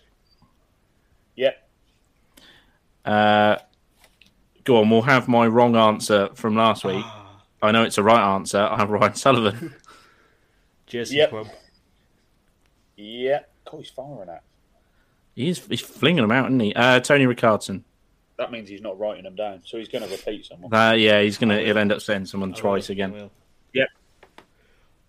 Who did you say, Jason Crump? No, someone said Rickardson, didn't they? I said Ricardson, yeah. Yep, so it's UK. Holder. Oh. Which one? Chris. Yep. Nah, Jamie. That's Holder, not Holder. No, James Holder from 2009. The new legend. Ty Woofenden. Yep.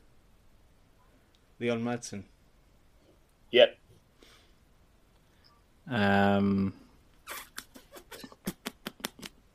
Yours really bad. Is who finished? There's a couple on here I really like. Yeah, I mean, I'm just thinking of who finished. I genuinely, I've honest to God, I think I've forgotten who finished third on Saturday. You know. I was about to say who it was. I tell you what. I tell you who I will have. Actually, I'll have Todd Wiltshire. Oh yes. Nathan will like this one. Neil Christian Iverson. Yeah. Oh, sorry, Iverson, yeah. Wiltshire finished up to Sullivan, didn't he? I believe. Yes, he did. Yeah, he did. Yeah, because Wiltshire was curb crawling it, and the line was outside. So, oh Lord, you've thrown me off completely now. Oh, Greg Hancock. Yep. Doing well here, boys. Patrick Dudek. Yeah. There's your answer, Rob. Yeah, third place. There we go. Who was third? Patrick Dudek. Emil Saifutinov. Yep. Now, I hope this guy has been said, but Nicky Pedersen. Yep. Yeah, solid. He won when I went 19 years ago. You are old, aren't you? Yeah. I was a bigger crowd 19 years ago. The worrying thing is that I was also at that Grand Prix. So, what, in 2003? Yeah, I was at the one in 2003. Yeah. You must have been. What were you, 6? Yeah, I was 6. Yeah, I was there. I was 6. I was 2. I was old enough to drive. Yeah. No, my dad was also there, but I don't think he can remember most of it. Big Craig. A bit like this one. Oh, Lord, was he on this? Oh, I'm going to do it. Lee Adams. Yep. I was hoping it was wrong. I remember him finishing fourth a couple of times, and I was like, was he on the podium? He come fourth when Harris won it, didn't he? Yeah, he did. Yeah, that was not an Adams track. That was not an Adams track. How many you got left? How many have we got left? 14. 14. So halfway in it, just over. Is it 31? Yep. See, I'm making time, but like Stalling for time. Yeah. Stalling for time while he's thinking about what answer to give. I'm thinking about this. Which wrong answer should I say? Maybe Joe Screen. I don't know.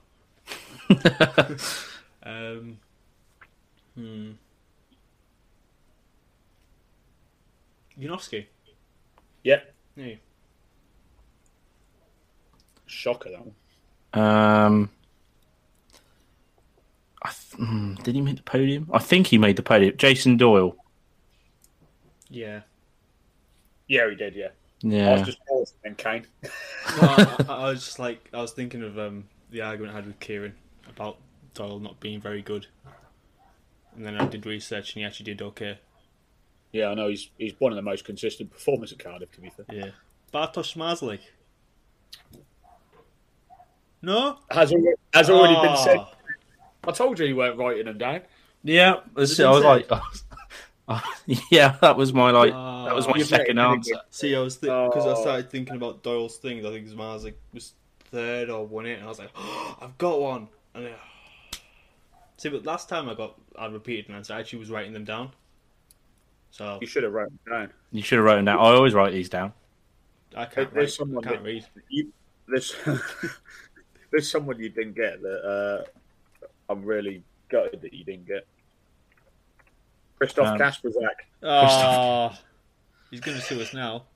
To be fair, my next one I was going to say was Hans Andersen. Oh. Hans Andersen's there. I don't even know anymore.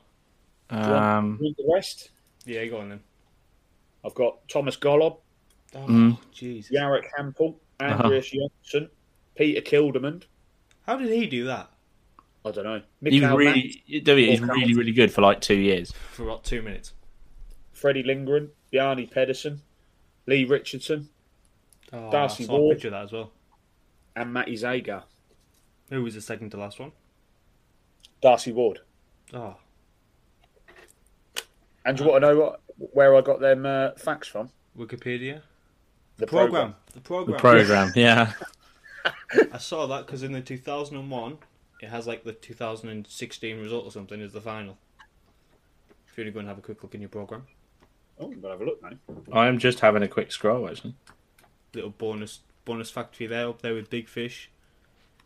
We got the programme wrong. There's a reason. 6 months in, and we've got two half-decent bits of stats. There was another one somewhere, but I forgot what it was. No, I'm not sure there was. Nah, probably not. Oh, well. But anyway, Rob is back into a 2-point lead again, 10-8 in the challenge. Normality has resumed. Quiet you. I thought that'd be a good one, though. To be fair, there was actually there was a moment I was going to say Artem Laguta, and I'm glad I didn't. Oh, I can't imagine he's rode in many. To be fair, has he? Maybe 2. Grigory might have done 1. Might well have done. So where are we heading then? We've got an extension on the radio show, thanks to Paul and Clive. We put the extension on the radio show. Now we sort of need to fill it. Guys. Here's 29 minutes of silence. No, we've got some more. We've got some more previews to go through yet. Some predictions as well. Coming up. Yeah, that's what I meant. Previews, predictions. Well, both. So coming up on Thursday is the 5th round of the Premiership pairs, and it is coming from Sheffield this week. I'm just going to. Who should I go? I'm going to go for Kane first. Oh, I went first last time. I think you should pick someone else. All right. Well, at least Rob or me then. That was that easy. Rob. Oh yeah, that's brilliant. Brilliant. And I will point out we've got the Premiership pairs and the National League pairs, of which I only know the pairings for Mildenhall. We can guess. Good luck. Don't need luck. Okay, so we're doing the Premiership pairs now, aren't we? I'm not going to make myself. while you're having a little think about it, I'll just give the listeners the standings after 4 rounds. So Ipswich are in the lead on 38, Kings Lynn 26, Sheffield 24, Bellevue 22, Wolves 10 and Peterborough 8. So effectively Ipswich could wrap it up this week. They could. With a decent result at Sheffield. Will they? So that is the question. Let's have a little go through the pairing, shall we? If for Bellevue have probably Are they released? No, I'm just thinking like Frick, Kurt, Zagar, they're all available. Ipswich's top 3 are all available. Wolves are obviously going to be missing Masters, but Morris, Worrell, and I don't know about Douglas if he's available. So Wolves might be under strength. Kings Lynn will be missing potentially Pickering. I'm not sure how bad his elbow injury is. Peterborough are short on numbers at the moment, but they'll have a couple available at least. And Sheffield, you would imagine Adam Ellis is now out with a broken collarbone. They could have Jack Holder, Tobias Muslak. So go from there. Okay, I will.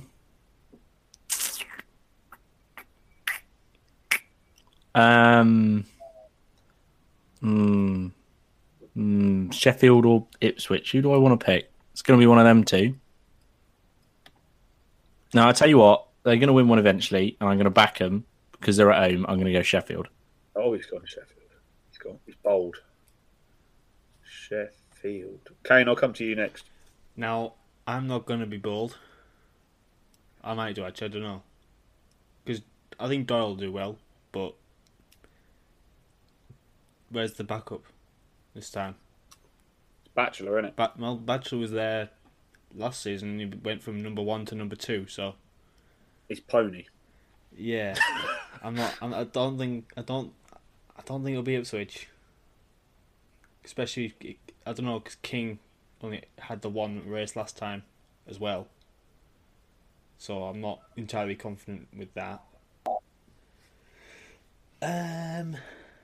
Kings Lynn could have Clint and Lawson. I was thinking of Kings Lynn, actually, because of the nobody is thinking of Kings Lynn. No, genuinely, I was, because I was like, oh, like the only teams that hit 40, like of late, and it's like saying you're thinking of Peterborough. Actually, when you put it that way, no. Yeah, okay. Let's just go. There's only 6 teams. Like, it's not. You know what? Yeah. Kings Lynn. Are you mental? Possibly. We'll see. Actually, nah. Kings Lynn. I'll do it. Nikolai Clint and somebody else who's also quite fast. Pickering might be available. He said he wouldn't be out for long, so. Nah. I know I'll do it. It'll be Nikolai Clint on his own. I think Clint and Pickering could be a decent partnership at Sheffield. Definitely. If Clint, if Pickering doesn't ride, then Lawson. Yeah, I assume it'll have to be. I mean, you only got 3, but he only finished 2 rides, and he goes well at Sheffield usually, I would say. So I don't think Kingston are as bad as we're making out them to be. Well, Rob anyway. Yeah. Nathan wouldn't do that. I'm going to go against the grain. I'm going to go against both of you. I'm going Bellevue. I think they'll have a decent meeting up there. That makes a bit of sense. That actually makes some sense. In fact, I discounted Kings Lynn, and there was only 3 teams. But now you mentioned Ipswich, apart from Doyle, they haven't really got anything else. Nah. You say that, but they are like leading the pairs, and they did win the last round with Batchelor away from home. They're literally leading the pairs, and they're top of the league, and I have no idea how they got there. They just did. My only issue with Bellevue is I looked at their last score at Sheffield. Brady Kurtz got paid 5. Charles Wright got 10 from 6 rides. Zagar got paid 7, 2 last places, and Max Frick got 9. So not big scores, it was a bit underwhelming. But Sheffield are also quite fast, so we'll let him off. Okay. And then moving on to our last prediction of the week, which will be the National League development pairs. Bear with me, I will get us the averages, and we can just try and pretend we know who it is. I'll say up, but it's across at Leicester. which might give it a bit of a giveaway. As for me, I can tell you that much. No, as Kane pointed out, as Kane mentioned earlier, Alfie Botel's obviously been released. He's been released from Kent now. His injury is worse than the first feared. He's now out for the rest of the season. I'm not convinced that Max Clegg will be allowed to ride. I think he will. He's eligible. I'm not sure. Oh wait, no, he's in minimum appearances. I want to say there might be. I would imagine that they can't just bring Max Clegg in and then ride in the pairs in his first meeting. I don't know. I'm going to say yeah, because British Speed. Other than Mildenhall announcing Jason Edwards and Jack Kingston, I do not know any of the other pairs, although I would assume Leicester will go with the Thompson twins. I have sent you the averages. I don't know if you've seen my message, but if they are in the chat, we can just pretend we know who they are by picking the top two riders. Right, shall I go first on this one then? Yeah. I'm going to discount about half the league already. No disrespect to Plymouth, Oxford, Kent. Oxford? Oxford they've got Jenkins, but Stoneman's out injured. They've got Jenkins and probably Hagan or Atkins. Atkins, maybe. He's been riding well. I'm going to discount them, though, because Atkins isn't eligible, I don't think. Kent losing... What was Atkins not eligible? I think it has to be top 4. Oh, wait, no. Why haven't I made that up? It's top 2, in it. Oh, yeah, top 4 in the Premiership. I think. I just can't see any further than Leicester, if I'm honest. On their own track with the Thompsons, who I assume will both be there. I just can't see past them two. So I'm going to go with Leicester and be boring. You are boring. I like boring. Don't know why I said that. That was really mean. I'm used to it. Should I go next? Yeah, go on then. I was going to pick Leicester, and I still might because they are heavy favourites with the Thompson twins. If Kent do have Max Clegg, I would put them as outsiders, purely for the fact Ben Morley is probably a bit better than National League standard and Clegg rides at Leicester, but Leicester have such a home track advantage, it's so hard to discount them or really say anyone's up there. I think that Oxford may just have it, like I did. I was surprised you didn't pick them, but now that I'm thinking about it, it's Jordan Jenkins, and then the rest will struggle against a higher quality rider. Similar with Berwick as well. It's a very different track to Sheffield, so. And then Armadale, it's Armadale. Bellevue, they've not had amazing away results. It's been very up and down this year. Yeah, fuck it, Leicester.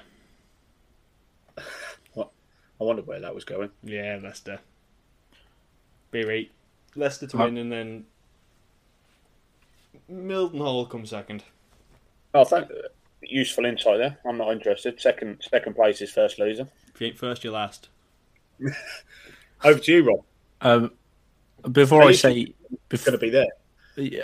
Before I say who I'm going to say, I'm just going to... Quick disclaimer is that I decided on this in advance. Yeah, okay. So I'm going to pick Leicester.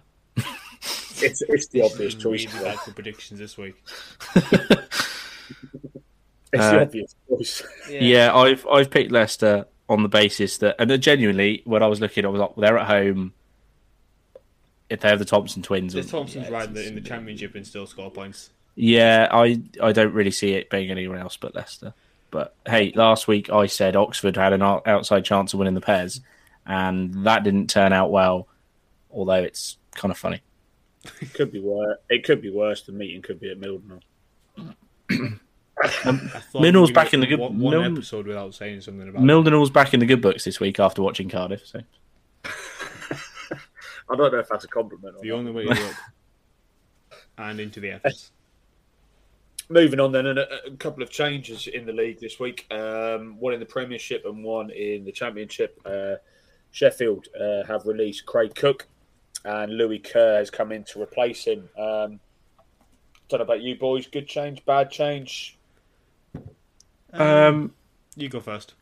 Okay. I think good change based on Kerr's performances for Redcar and his performance in the pairs on Friday night. Based on that, I think that's a good change. I think his statement, obviously, when he left Kings Lynn, does mention that he wasn't very happy there. So if he can get a happy Lewis Kerr at Sheffield, then I think that could be a pretty decent signing in terms of who they could have brought in. I don't really see there's any a better replacement without looking abroad. So yeah, I think good signing. Okay. I'm not so sure. I think it strengthens them because rider replacement was just too weak. But I can't remember who posted it now, but it was something like they'd said that basically Cook's average had gone down, he'd underperformed, something like that. But then when you look at the scores from this season, it's like Cook had got 49 in 9 matches and Lewis Kerr had 53 in 10. So it's very much like for like. But yeah. Just for the basis that it's a full 1-7 again, it strengthens them. But I see it as a very much it's quite it's a like for like change, but it releases the pressure of using rider replacement. I suppose I think Sheffield will probably under strength using rider replacement, and Louis somebody who can go well at Sheffield. I know they've got they've got one more meeting at Kings Lynn to come as well. I'm not sure where they've got other away meetings to come, but I'm sure I did have it open, he'll be able to contribute, and also a knockout cup final at Kings Lynn as well. So if he can help them in that, then that could be big actually. Yeah, I'm not saying that was involved in the change, but I'm sure it's just to get Louis back in racing again. But good luck to him there as well, and then.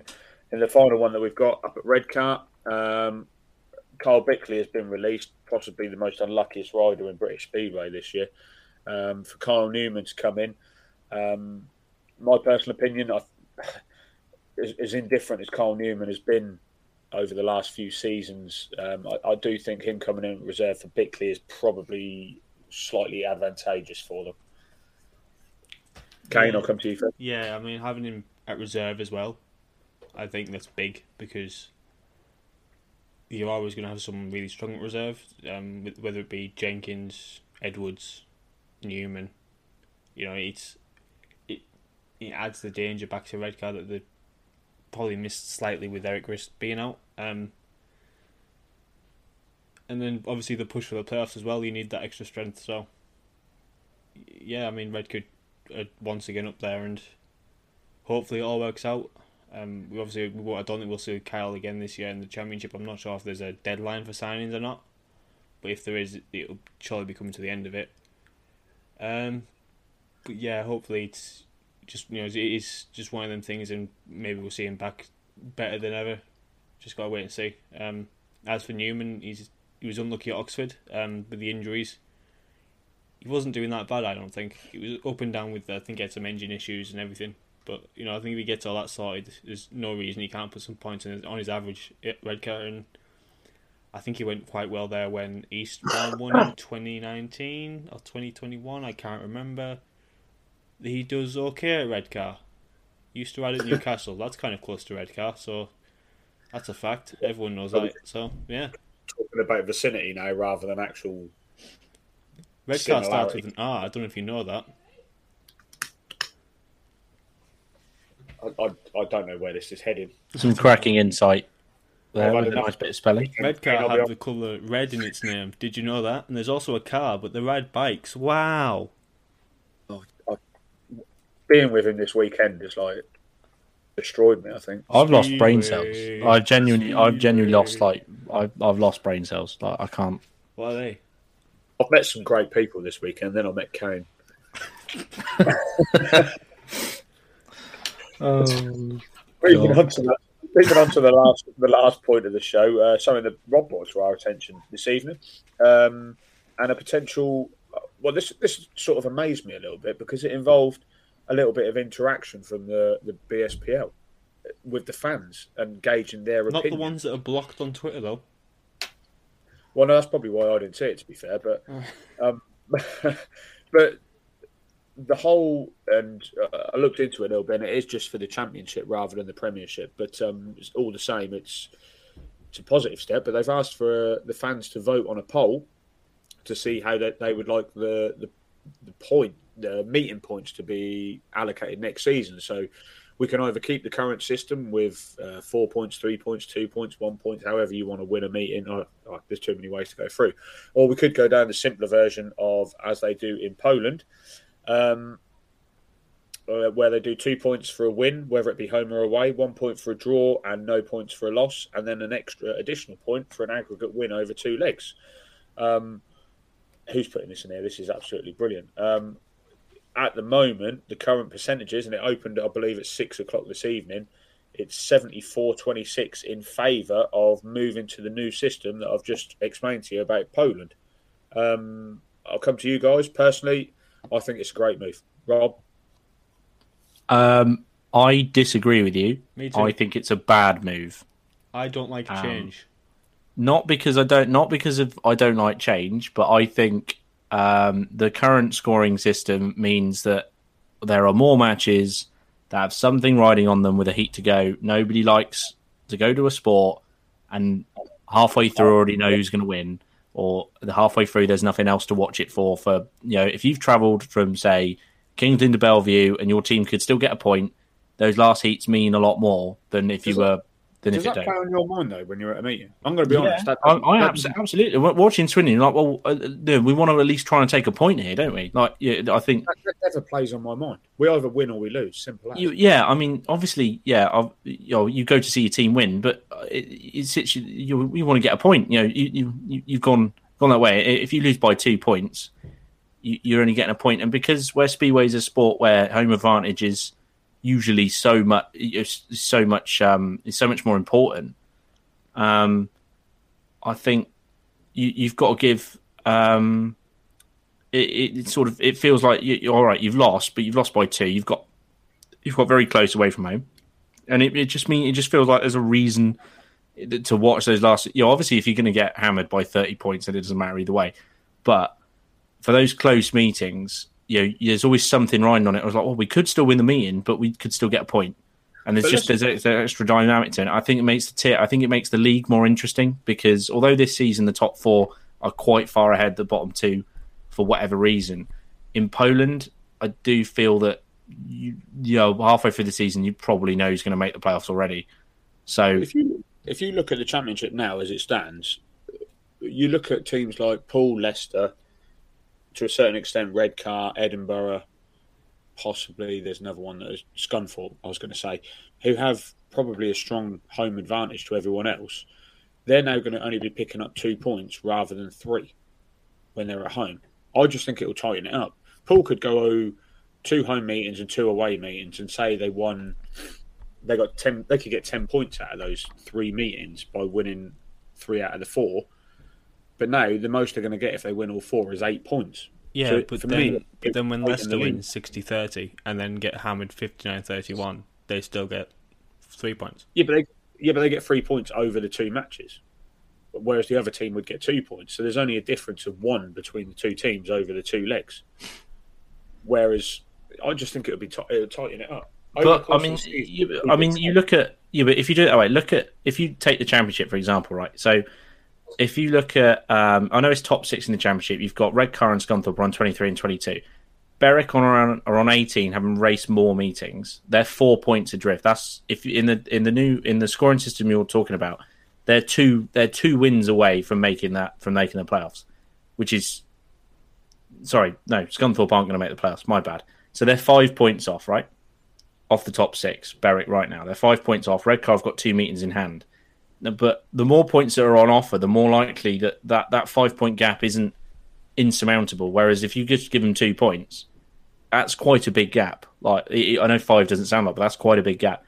And I think it just means that even now, although Birmingham have finished their meetings or whatever, but it's just hard. I think with the more points on offer, it just makes the meeting, it makes the table more likely to change. Whereas if you've But I don't think teams are going to stretch an advantage, because they're not like Leicester, for instance. They've won 14 meetings out of their 18 this season. They're 9 points clear. In a 2 point system, they wouldn't be that many clear. Poole have won, fair enough, they've only won 9. No, No, but not with more points on offer, the gap of 9 doesn't mean as much to what it would do if it was 2 points a win, would it? Do you know what I mean? So the gap is sort of, although it's 9 points, it's not totally insurmountable. Although, it's not totally insurmountable, is it? But I think that the difference would be. I mean, I'm that sad. I'm going to probably work it out and find out what the championship table would look like if with the new point scoring system, and I'll bring that. I might even put it on the socials this week. I'm on holiday this week, so I'm going to do it tomorrow. But I just sense that it would tighten the league up again. I can understand why. I just think, and we've talked about it before, and we talked about it with Rasmus Jensen, the point scoring system has just got too overcomplicated. It is. I mean, you could probably get rid of. I mean, you could tweak it. I think the point of I think a team getting a point when they get within 7, isn't it, away from home? If they get within 7 away from home, I think that is good. Possibly the idea of getting 4 points for winning away from home, maybe not so much. So you could maybe just get rid of that and just have 3 points. You get 3 points for a win, a point for a draw, and if you get within 7, 2 points for a draw. You could even do 2 points for a draw if you want to do it that way. And then if you get within 7 away from home, you get a point. I think that needs to. I think I would keep that on the basis of it's just an extra dynamic. It's all right. You've lost, but it's not a totally bad night. It's not. There's it just means obviously there's not a huge number of away fans go to meetings anyway, but it just means that it's not a totally wasted journey, if that makes sense. It's something, unless of course you're getting hammered. But I think Kane, the most appealing thing out of this is they're actually willing to communicate with the fans. Yeah, it's something that hasn't been done, I don't think, since the Supporters Cup, which was absolutely riveting. Not really. It was for us. We won it. Yeah, that's why it was so riveting. The thing with the Supporters Cup was it was never about supporting your own team. It was like, who can we get in that's absolutely awful for the other ones? Yeah. But yeah, it's good to get the. I'm glad that they're getting the fans' response. Whether it's just for insight or I don't understand why they're not streamlining the whole league, though, and just doing one. Why aren't they doing all 3 rather than just one league? Yeah, that's another thing I don't understand. Why is it just the Championship? Why they're not looking at the Premiership? Like, same as Super Heats. Why is Super Heats only in the Premiership? Yeah, like you were saying. That's what I mean. That's the problem. Is that you were saying that obviously the point scoring system is a bit confusing, which I can understand. Yeah, I think it's easy enough to get your head around once you've been to a few meetings and you just ask the question. It's all explained in the program anyway. But why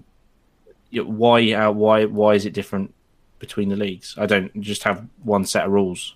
Yes, it's like having you wouldn't do that. I'm going back to football a bit here, but you wouldn't do that. The Premier League wouldn't have a different point scoring system to the Championship, but it's just strange. I don't know why you would do it for one league and not the others. But hey, maybe that'll be another poll. British Speedway, isn't it? Yeah. But anyway, we'll just quickly gloss over the league tables. Not a lot has happened this week, so there's not been a lot of movement in the actual league. Did we gloss over the GP tables? That might be more fitting. Yeah, I can do, I suppose. Sorry, my voice went a bit high pitched. Yeah, I heard that. I'm just getting my old program out. I'll get the GP tables up. Well, I've got them here. So Bartosz Mazik is still in the lead on 96. I think, 96. That is correct. In second place is Leon Madsen on a mighty 74. He's going to win me lots of money. Patrick Dudek is in third with 65. Bailey shoots up into fourth, 1 point behind on 64. Then it's 62 for Freddie Lindgren. No, 52? 62. Matsianovsky, I'm slightly blind. Matsianovsky's in fifth with 60. Then it's a slight drop to the injured duo of Tyre Wolfenden and Martin Vasilik on 54 and 53. Doyle's in 9th on 53 as well. Mikkel Mikkelsen 10th, 52. Lambert's also on 52 in 11th. Anders Thompson 12th, 51. Then it's down to 44 for Jack Alder in 13th. Max Swick in 14th with 41. And then Pavel Spelsky down at the bottom on 22. What a guy. Hey, you got the SGP2 table there as well? The SGP2 table? I can get that for you, sir. Just give me one moment. I know Matty Cherniak is yet to drop a point, and he's probably won it already on 40. Yankwek, 2 fourth places, I think it is, or 2 third places, 28 points. Benjamin Bassel's now in third on 25. Kevin Newell Pedersen, 22 in fourth place. Peter Klupak down on 20 twice, apparently. In fifth and fifth. On there twice, that's cool. Then it's Poland's Victor Lampart in sixth on 19. Behind the rider who wasn't riding last weekend, Francis Goosts on 18. Jakub Myskowiak, the defending champion, in 8th with 18. Jonas Knudsen 9th on 14. Tom Brennan, despite being a wild card, is now in 10th on 12. Timi Salonen in 11th, despite missing the Cardiff round, 12 points. Gusev Gran, 12th with 12 points. Norik Blodorn, a late replacement for Goosts, I think it was, on 9. Matthias Winitsky, 15th on 8. Kasper Henriksen, 8 points. And Daniel Klemer, 2 points, down in 20th. And 21st, my man, Wiktor Pajemski, 1 point. Despite being a main rider, but it's okay, he'll be okay. He's going to be world champion. The new Thomas Golub, as some people have said. Who's that? Wiktor Pajemski? Did Wiktor Pajemski say that? And did you say that when you say something? We said it together. Oh, okay. We're best friends. Okay. I know his name missed out on both of the rounds, hasn't he? He rode at Prague. Well, he did laps at Prague. He wasn't very fast. Didn't only got on with the track, but he'll win it to run. I'm calling it now. Put my prediction in. He's going to win it to run. Okay, I'll hold you to that. Get around at Big Gosh. Is that the only place he can ride? No, maybe. But anyway, thanks for the show tonight, guys. Wrapping up now, and we're looking ahead to next week. We have got another guest on the show next week. Greg Blair will be coming on the show next week. Oh, excuse me. He'll be on the show next week, talking to us all things Speedway. We know he's got a lot that he wants to bring up, and there's a lot that we want to talk to him about. There's obviously a review of all the meetings that we've had this week, and then also we'll be looking ahead to another GP in Wrocław next week with Kleb Chuganov joining as the wild card. So we're looking forward to that one. So thanks very much, guys. Cheers, guys.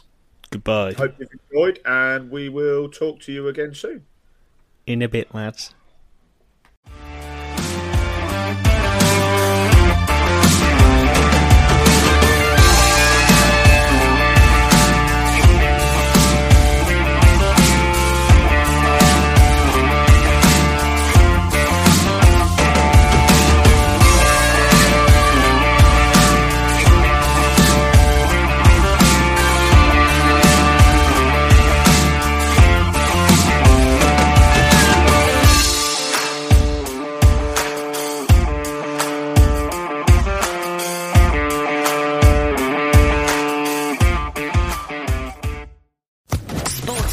Podcast Network.